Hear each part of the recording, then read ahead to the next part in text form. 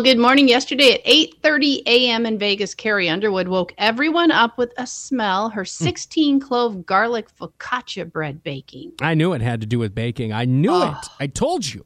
Just love the smell of garlic. Although I'm kind of disappointed though, because I thought that maybe it was going to be one of those things where she was, listening through the Kicks app and she was waking everybody up with Kicks 101.1 because she's a big fan of You and I in the morning along with Justin. Well, I would hope so. I would hope so too.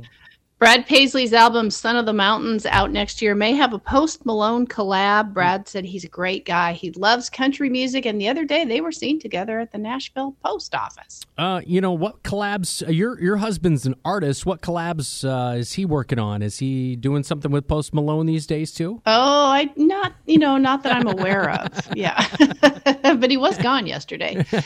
When Dolly sang in a Dallas Cowboys cheerleader outfit, she didn't tell anyone, even her manager, she was doing that until she left her dressing room to go on stage. Wow, really? Wow, that is so cool. Yeah.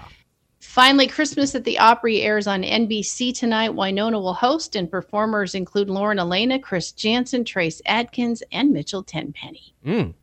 By the way, least favorite Christmas song? What? Yours. Grandma got run over by a reindeer. Oh. I don't mind All I Want for Christmas Is You by Mariah Carey, but that is voted one of the least favorites. Oh, I love that one. You know what my favorite one is? What? I don't know if I have a least favorite. Elvis Blue Christmas. Oh, come on. Have you heard the Kelly Clarkson Christmas where no. she sings really fast? No. Hate it. Hey, I don't like Kelly Clarkson.